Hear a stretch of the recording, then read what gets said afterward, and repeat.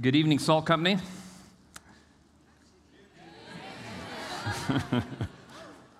Hey, 6 years ago, there was a dude named Stan who drove a truck because he was, you just got to meet him. He really was just kind of a country hit kind of guy.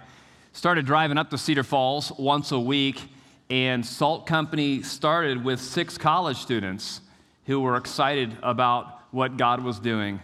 And to be at your kickoff, way in the back, right? Because I'm clearly like the dad of college students now, and I hadn't lost my parent-kid tour. I was just sitting way in the back. Man, I'm delighting in what God is doing in this place. I'm actually the father of 2 college students and 1 high school senior. One of my children, his name's Josiah, and he's kind of a dancing maniac, and he makes his way on the stage sometimes. But quick story about him, as a 4-year-old, the kids loved it when I got home from work because I could push them the highest on the swing next to our house because I'm stronger than my wife, which is pretty cool.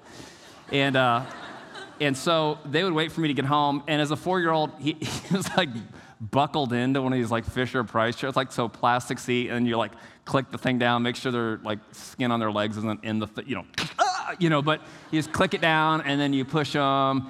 It's a big tree, pine tree, ropes, a whole bit, and I'm just pushing them, and I would just go nuts, just push it super hard.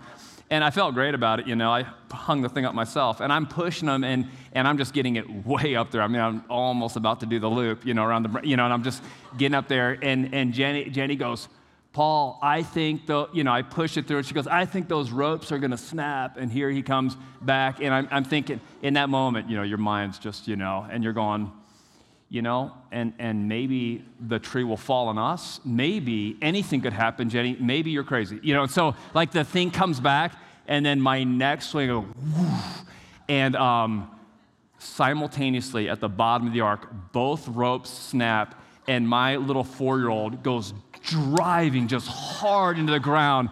And it was awful and almost funny because he was buckled in the seat. So like, like a rolling chair down the lawn there. And he hit hard though. And I'm like, shoot, And I got him out of that little contraption, and he was a mess, just crying, and I sent him off to the side, and he's just messed up, just dirty and all that stuff, and he just won't stop crying, and I'm like, be patient. And then I hit that point where I'm like, it's time to toughen up. Like, come on, spit, rub some dirt on it, and let's go. Come on. And he's on the ground, and I'm like, now it's time, okay? You got it. And he's still all upset about this, and I'm like, and so I lift him up. I kind enough, right, to just lift him up, get him back on his feet, walk it off, and he immediately crumbles to the ground. And what I didn't know is he had snapped his femur.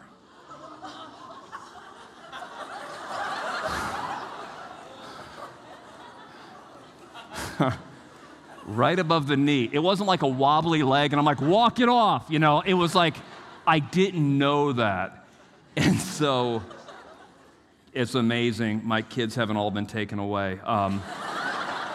It was awful. He's recovered. I don't know that he's fully recovered, but that's my son. I'm a pretty good parent.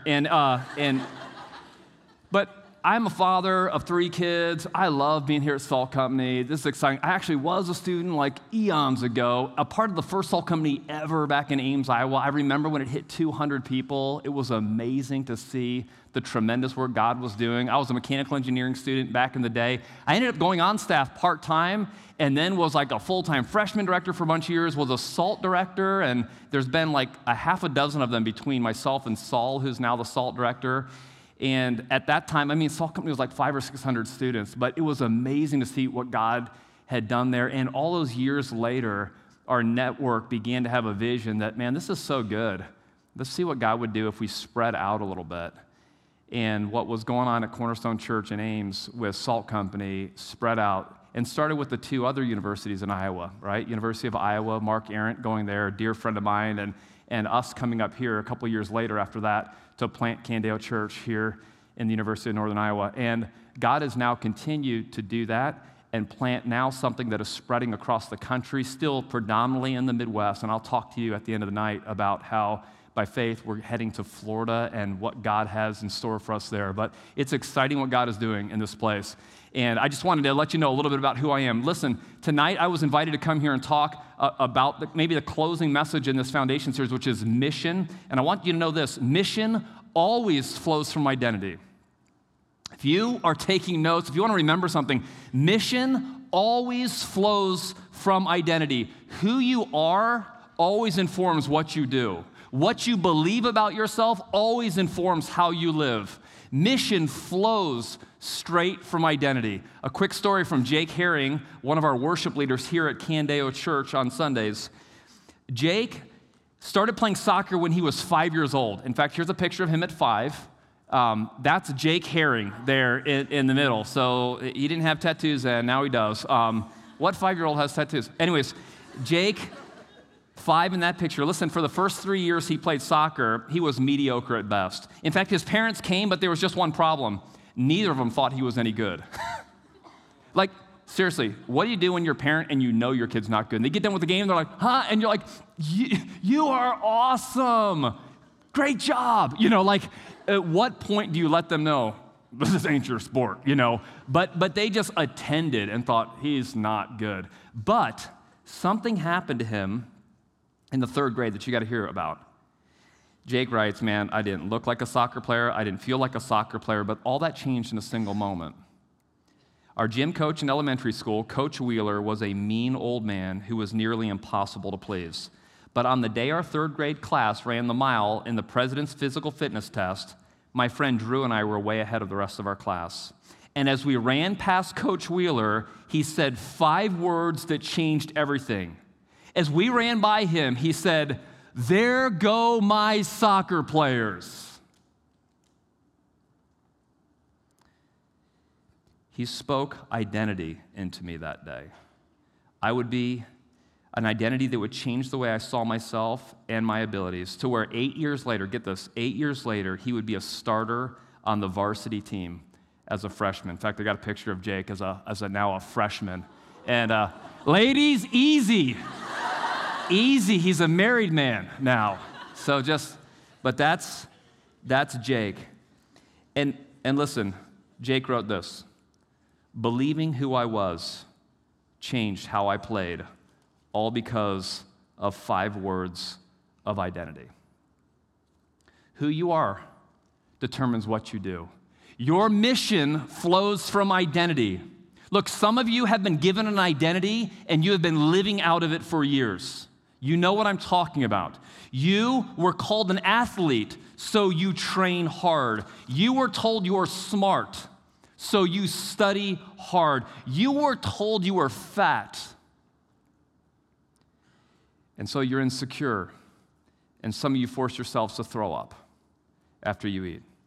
Some were told you are the best, and you have found it easy to look down on everyone else in life. Perhaps you were told, not with words, but with the lack of attention, that you are not lovely or you are not special, ladies, from a dad who was, if not physically absent, at least emotionally absent. And you have been looking to be validated by men, and at many times immorally so, for a lifetime.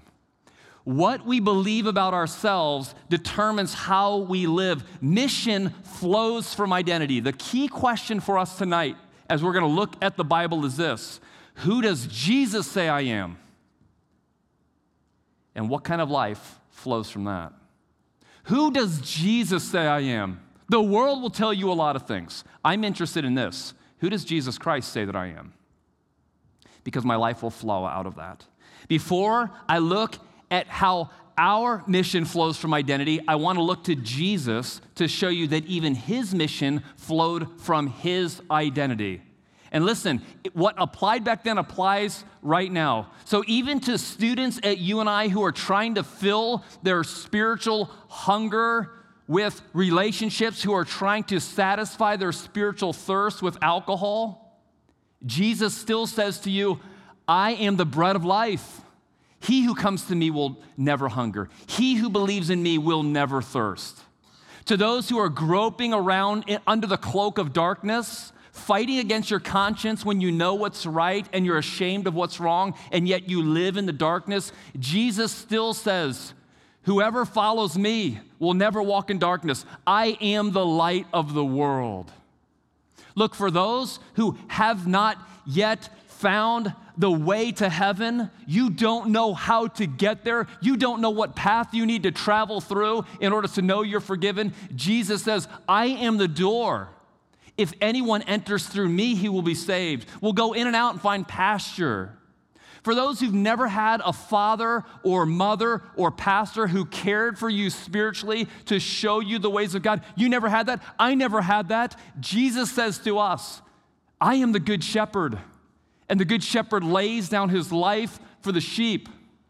To people who are confused, whose minds are inundated with lies, whose feeds just fill up with lies that we're tempted to believe, Jesus cuts through all that and says, I am the way and the truth and the life. No one comes to the Father but through me. To those who perhaps recognize that I will not live forever, I will face death, the cancer that has my parents will have me someday. For those who fear stepping out of this life and into death and facing a holy God, Jesus says, I am the resurrection and the life. And everyone who lives and believes in me will live even if he dies. And to those who long to live for any kind of significance, doing a major, doing whatever you're putting your hand to, and you long to change the world, Jesus says, I'm the vine. You're the branches. If you remain in me and I in you, you're going to bear much fruit. Apart from me, you can do nothing. Look, Jesus has an identity, and all of his purpose flowed from it. He's the bread, he's the light, he's the door, he's the way, he's the truth, he's the life, he's the resurrection life, he is the vine, and from it flows an offer to have hunger fulfilled, thirst satisfied, fears quenched, lies made true, and the fear of death abolished. His identity drives his mission. It's true of Jesus, and tonight we see that it's true of us. The passage I get to turn your attention to tonight is Matthew 5:13 through 16. If you've got a Bible, that's where we're at. We're in the book of Matthew. It's kind of towards the back end of the Bible. If you're kind of new at this, I certainly was. I was just barely a Christian when I stepped into a room like this. Matthew 5, look, Jesus' mission, we see flows from his identity, but now he turns to us to answer our question, who do you say, Jesus, that I am? I hear what you say you are. Who do you say that I am? Matthew 5:13 is one of these passages. In fact, it's where the salt company gets its name. Matthew 5:13 says this. Let's read it. You are the salt of the earth, but if the salt should lose its taste, how can it be made salty? It's no longer good for anything, but to be thrown out and trampled on by men. You are the light of the world. A city situated on a hill cannot be hidden. No one lights a lamp and puts it under a basket, but rather on a lampstand, and it gives light for all who are in the house. In the same way, let your light shine before men, so that they may see your good works and give glory to your Father in heaven. We've already heard who Jesus is. Now he turns to a crowd of followers. I believe some genuinely wanted relationship with him. Some were probably just hanging out. I don't imagine it was so dissimilar from this room, other than there were 5,000 there that day. This Sermon on the Mount, there's tons of people there. And in the middle of the longest sermon he gives, actually it was more towards the front end, he says this, to his followers, you're salt and you're light. What did he mean when he gave us that identity? First off, what's the deal with salt? In Jesus' day, salt had a lot of uses. I'm just going to cover the top two, okay? One, the way we use it now. Flavor food. Flavor food with salt, right? Sweet corn sweet, but without salt. Are you kidding me? Just skip it, you know? I cannot believe, have you ever tasted unsalted bacon? Why? You know, like unsalted butter? Is this a joke? Like if you tried to eat an egg without salt, That's like eating tofu, which we all know is disgusting. Like, salt is necessary for things to taste good. I mean, to just chew on a piece of unsalted bacon, you might as well be chewing on roadkill. Look, salt's amazing. And I cannot, for the life of me, figure this one out. You tell me if I'm wrong. Where are they hiding the salt shakers at Rialto or Piazza? Like, where are they? I would sit there with my son, and we would just hang out and do breakfasts like a lot last year. I'm like, where's the salt? Is this a bad joke? You pay so much money for your education, for those dorms, for that food, and they are ripping you off by stealing all the salt shakers. No, I didn't steal this one. Laura gave me this one tonight. They are ripping you off. You need to protest. Go to the university tonight and say, we want salt. They're like, you are Salt Company. And, anyways. Okay, sorry. Total, man, some things just aren't in the notes. That's what's so fun about teaching a salt company. Okay, the second biggest way that they used salt back then was a preservative. We don't do this because we got refrigerators. But back then, that's what they did. In fact, like you kill a cow and you want to eat it for more than one day, you take some salt and you work it into the meat. It was a preservative back then. If you don't rub this salt into it and slow down the rotting and decaying process, you are going to be eating rotten meat in no time. What is clear is this: salt was meant to influence the taste of food, and salt was meant to influence decaying meat. Can you hear what Jesus is saying to those who follow him when he calls them salt? You are the salt of the earth, and you were meant to influence people for the gospel. Salt tastes very different than an egg. Influence the taste of it. Salt is absolutely necessary for dead, decaying meat. Influence it with salt. We are the salt of the earth. The Salt Company is our name. It comes from this passage. Here's what doesn't make sense to me. If you eat a hard-boiled egg,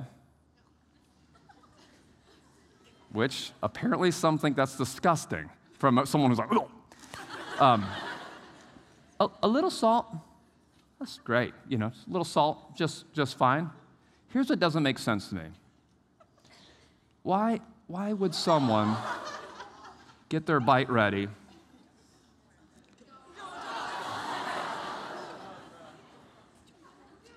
No, I'm just kidding. I'm going to trip.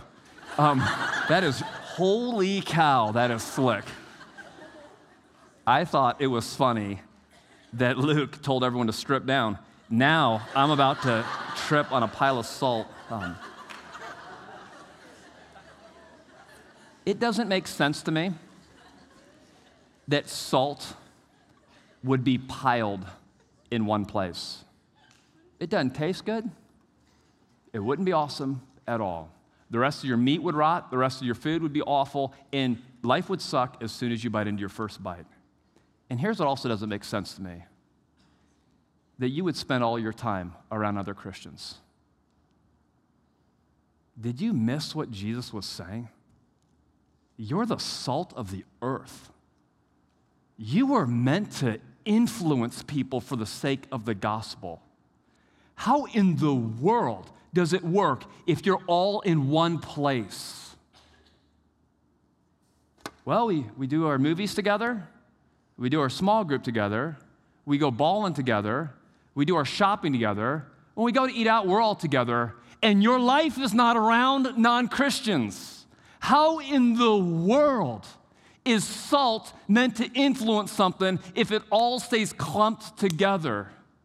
Our identity is salt. We were meant to influence a dying, decaying, bland, use whatever metaphor or whatever definition is being used there. You were meant to influence, so was I, and we do nothing stay all clumped together. Spread out and influence the world. This is what Jesus was saying. If the salt should lose its taste, he goes on to say, how can it be made salty again? It's no longer good for anything but to be thrown out and trampled on by men. Okay, well, look, how can salt lose its saltiness? How can salt lose its taste? Some chemistry majors are like, salt is sodium chloride, it's a stable compound. I swear it cannot be dissolved. Like, you're right, okay, I get it. I get it. There's some irony in what Jesus is saying here. Yeah, salt can't lose its saltiness. So what gives? Influence the world. It makes no sense that you would lose your saltiness. Some of you are setting the pace. I got a story about a gal named Jensen this week. And this is really so encouraging. Listen to this. Jensen's reached out just to different people. I mean, Jesus, and this is it. Some of you, you don't need to feel any conviction about this message because you just don't know Jesus yet. You wouldn't know. You are the dead meat. You are that. You need to be influenced by the gospel. You need Jesus to make you spiritually alive first. So don't feel like you got to do something. You need to become new in Christ. But listen, Jensen, who has found Jesus, she says this about one gal. I met her on campus. She was walking with a group of girls who I came up to them. They were all international students. They were hesitant at first because some of them have been here for 3 years and haven't had any American friends. I invited her and her friends to hang out with me. I found out some things they enjoyed doing and offered to give them rides there. I invited her to kickoff. She was very eager to come. She's always looking for things to do in the area. She came and really loved it. She goes, our first time hanging out, she asked me what I enjoyed doing and asked what ministry was. She was very interested when I ended up sharing the gospel with her. She said it warmed her heart, and this was the first time anyone had ever told her this before. And she's eager to learn more about God and has been coming to SALT and making friends. Get this, Jensen just continues to be salt wherever she goes. I mean, just talking about Jesus, loving people very naturally, getting around people who need the Lord. About another gal, she goes, someone invited this gal to the pancake party. That's hilarious. And I met her there. We had great conversations. She also said that she had no American friends at UNI. Seems to be a theme. She loves talking and practicing her English. Last week, we got breakfast and coffee and went to Art-A-Palooza, that was downtown Cedar Falls, and had a really fun time getting to know her more and learning about her culture. Look, when we were on our way home, I was playing music, and she asked me what song was playing.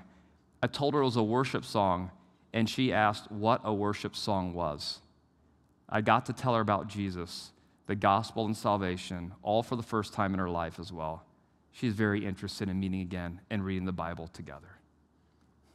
Isn't that cool? That's awesome. Jensen's being salt. What an example. So many of you are being a tremendous example to me and to our community. Come back here on Sunday. Candeo Church, we need to be influenced by the example so many of you are setting. And all of us, get this, all of us are evangelists, every last one of us. All of us are inviting people into the great news that we've experienced. But for some, it's just an app we found. For some, it's just a story we can share. For some, look, all of us are trying to tell everyone about what we love most. We're posting it on our story, we're tweeting it, we're snapping it, we're doing whatever we can to let everyone know this is what's most important to me. Many just haven't found that Jesus is the most important thing. Everyone's an evangelist. Not everyone has found their greatest joy in Jesus. But it makes sense that when he touches our hearts, it makes sense that when he transforms our lives, it makes sense when he gives us a new identity, that we begin to live it out and we find joy. You're the salt of the earth. Influence a lost world. Be like Jensen. Oh, I'm challenged by that. But there's more here. I said mission flows from identity. Jesus says you're salt, and then he also says you are light. Look back at our passage here. Jesus also said you are the light of the world.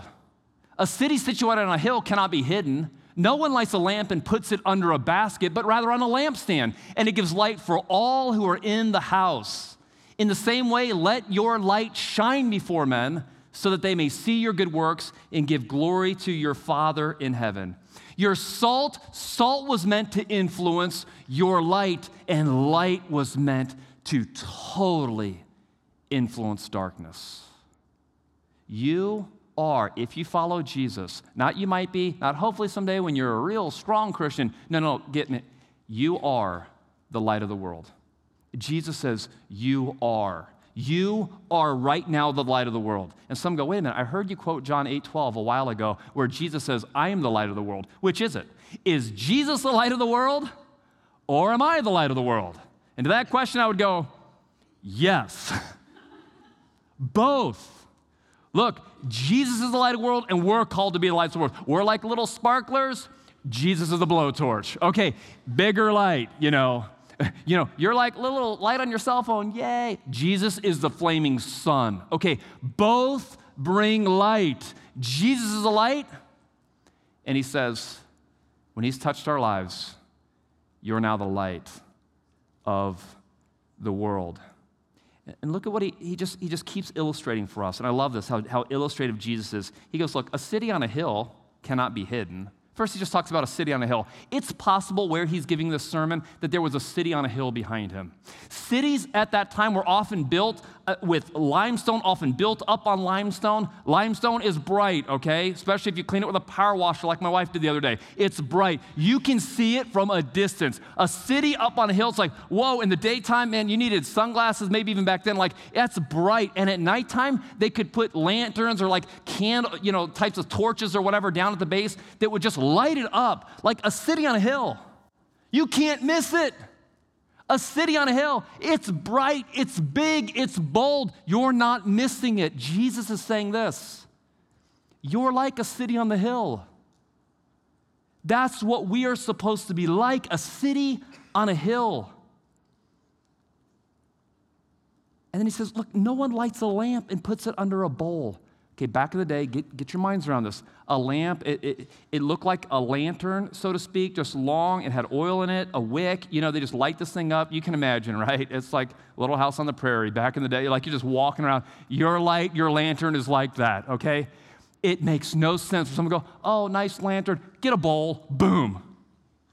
Like, idiot. Like no one lights their lantern, puts a bowl on it. That's as nonsensical as like you having a lamp in your hotel, having a lamp in your dorm room, having a lamp in your apartment, wherever you have a lamp, and it's, you know what, let's put it in the closet, shut the door, walk away. Idiot. Like no one does that. That's, you want to get some things checked out if you think that's where lamps go. Look, no one lights a lamp and puts it in a closet under a bowl or tries to hide it because a light was meant to dispel darkness. It was meant to influence darkness. Jesus says to you, you are the light of the world. And look at this, verse 16. In the same way, he will say, let your light shine before men that they may see your good deeds and praise your Father in heaven. Jesus says to Christians, let your light shine before men. Let people see what it looks like to have Jesus in you. And you go, wait a second, sounds like bragging. Like, do I just put my life on display? Yes. Show them that there is such a thing as purity in relationships. Show them that there is such a thing, men, as valuing women not just to be objects of lust, but to be dear sisters in Christ, that their value isn't based on their curves and their shapes, but on the beauty that God has created in them. Show them, women, what beauty in the gospel can look like. Show them what it looks like to honor parents. Show them what it looks like to honor teachers. Show them what it looks like to delight in Jesus, to have him speak to you, to speak back to him. Show them what they desperately need to see. And you just might find people looking to you and going, how do I get that? Your peace, I don't get it. Your love makes no sense. I'm drunk all the time. You're not. My life, though, looks like it's falling apart, and yours doesn't. What gives? Show them what it looks like.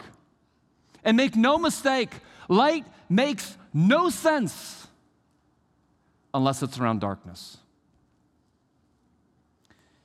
Even my little cell phone light, it's pretty bright when I'm in a total dark room. But you know what? No one's walking around campus in the middle of the daytime with their cell phone lights on. If they are, tell them, you don't need it. Idiot. No, don't. Guys, I fear this, that some equate being a Christian with avoiding sinners. Some of you think holiness means to avoid people who sin. Yes, avoid sin, but light makes no sense unless you're around darkness. Do you get that? Because it would seem as much as salt gets all clumped in one place, it seems like there's a convention of light. And the darkness knows nothing of the gospel. We are to be light and shine in darkness. Some of us avoid darkness. We avoid getting around people who are scary. They don't talk like us. Oh man, they swear a lot. They're immoral. They're godless. So was I. And you know what? All my profanity, I wasn't trying to be a jerk. I just thought it was funny. And all my pursuit of immorality, I just wanted to be loved. I just wanted to be cared for. And you know why I like to get drunk? I didn't like the taste of cheap beer. I like to get drunk because when finally I got past the buzz and it was really setting in, I found myself able to talk to other dudes like me in high school. It's like the walls were down. And we could finally talk about stuff. We were finally vulnerable in conversation. We could finally actually have a level of friendship that I couldn't have with all the pretending that went on in high school. I didn't like being hungover. I didn't like the shame I felt sneaking around, an underage drink. I wanted something else. So stop avoiding people like I was so that I could be like I am. I needed to see you. I needed you to shine into my darkness. And finally, some began to. And I was like a moth drawn to the flame. I had a longing in my heart for what you have. I saw my friend Jason tonight. Jason, right before I got here, and I was trying not to be late getting here, right before I got here, Jason, my friend, he's a bartender sometimes. I've gotten to know him. He works part-time at Harry's. Sit down, drink a beer with him, open the Bible. I know his story. He knows my story.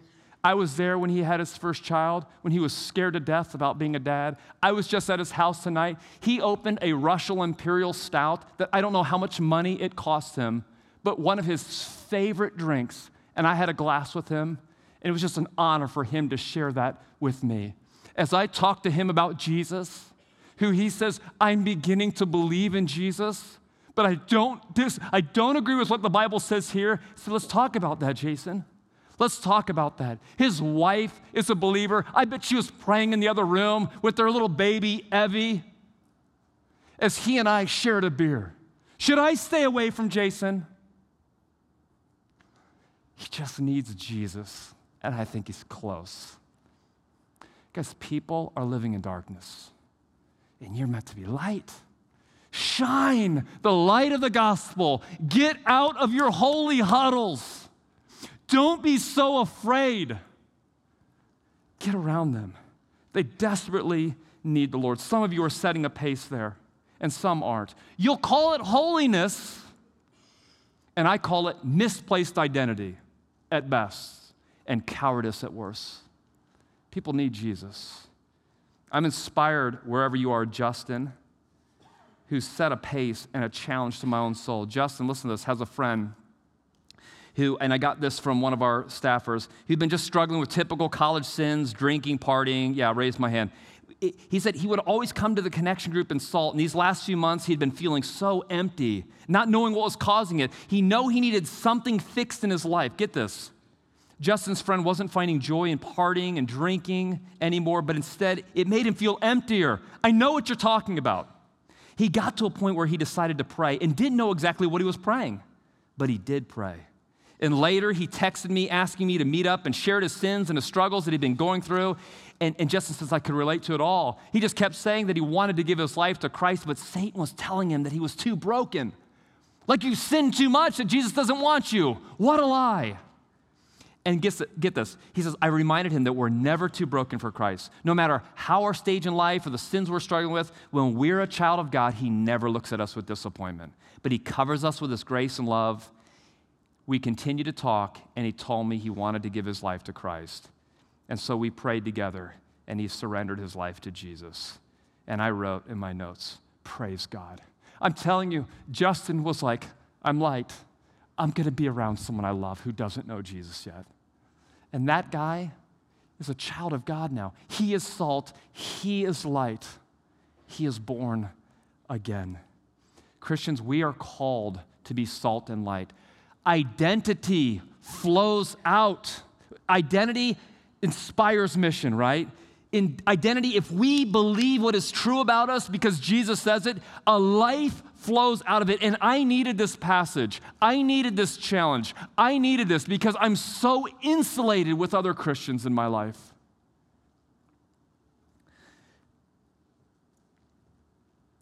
God is pushing us further out.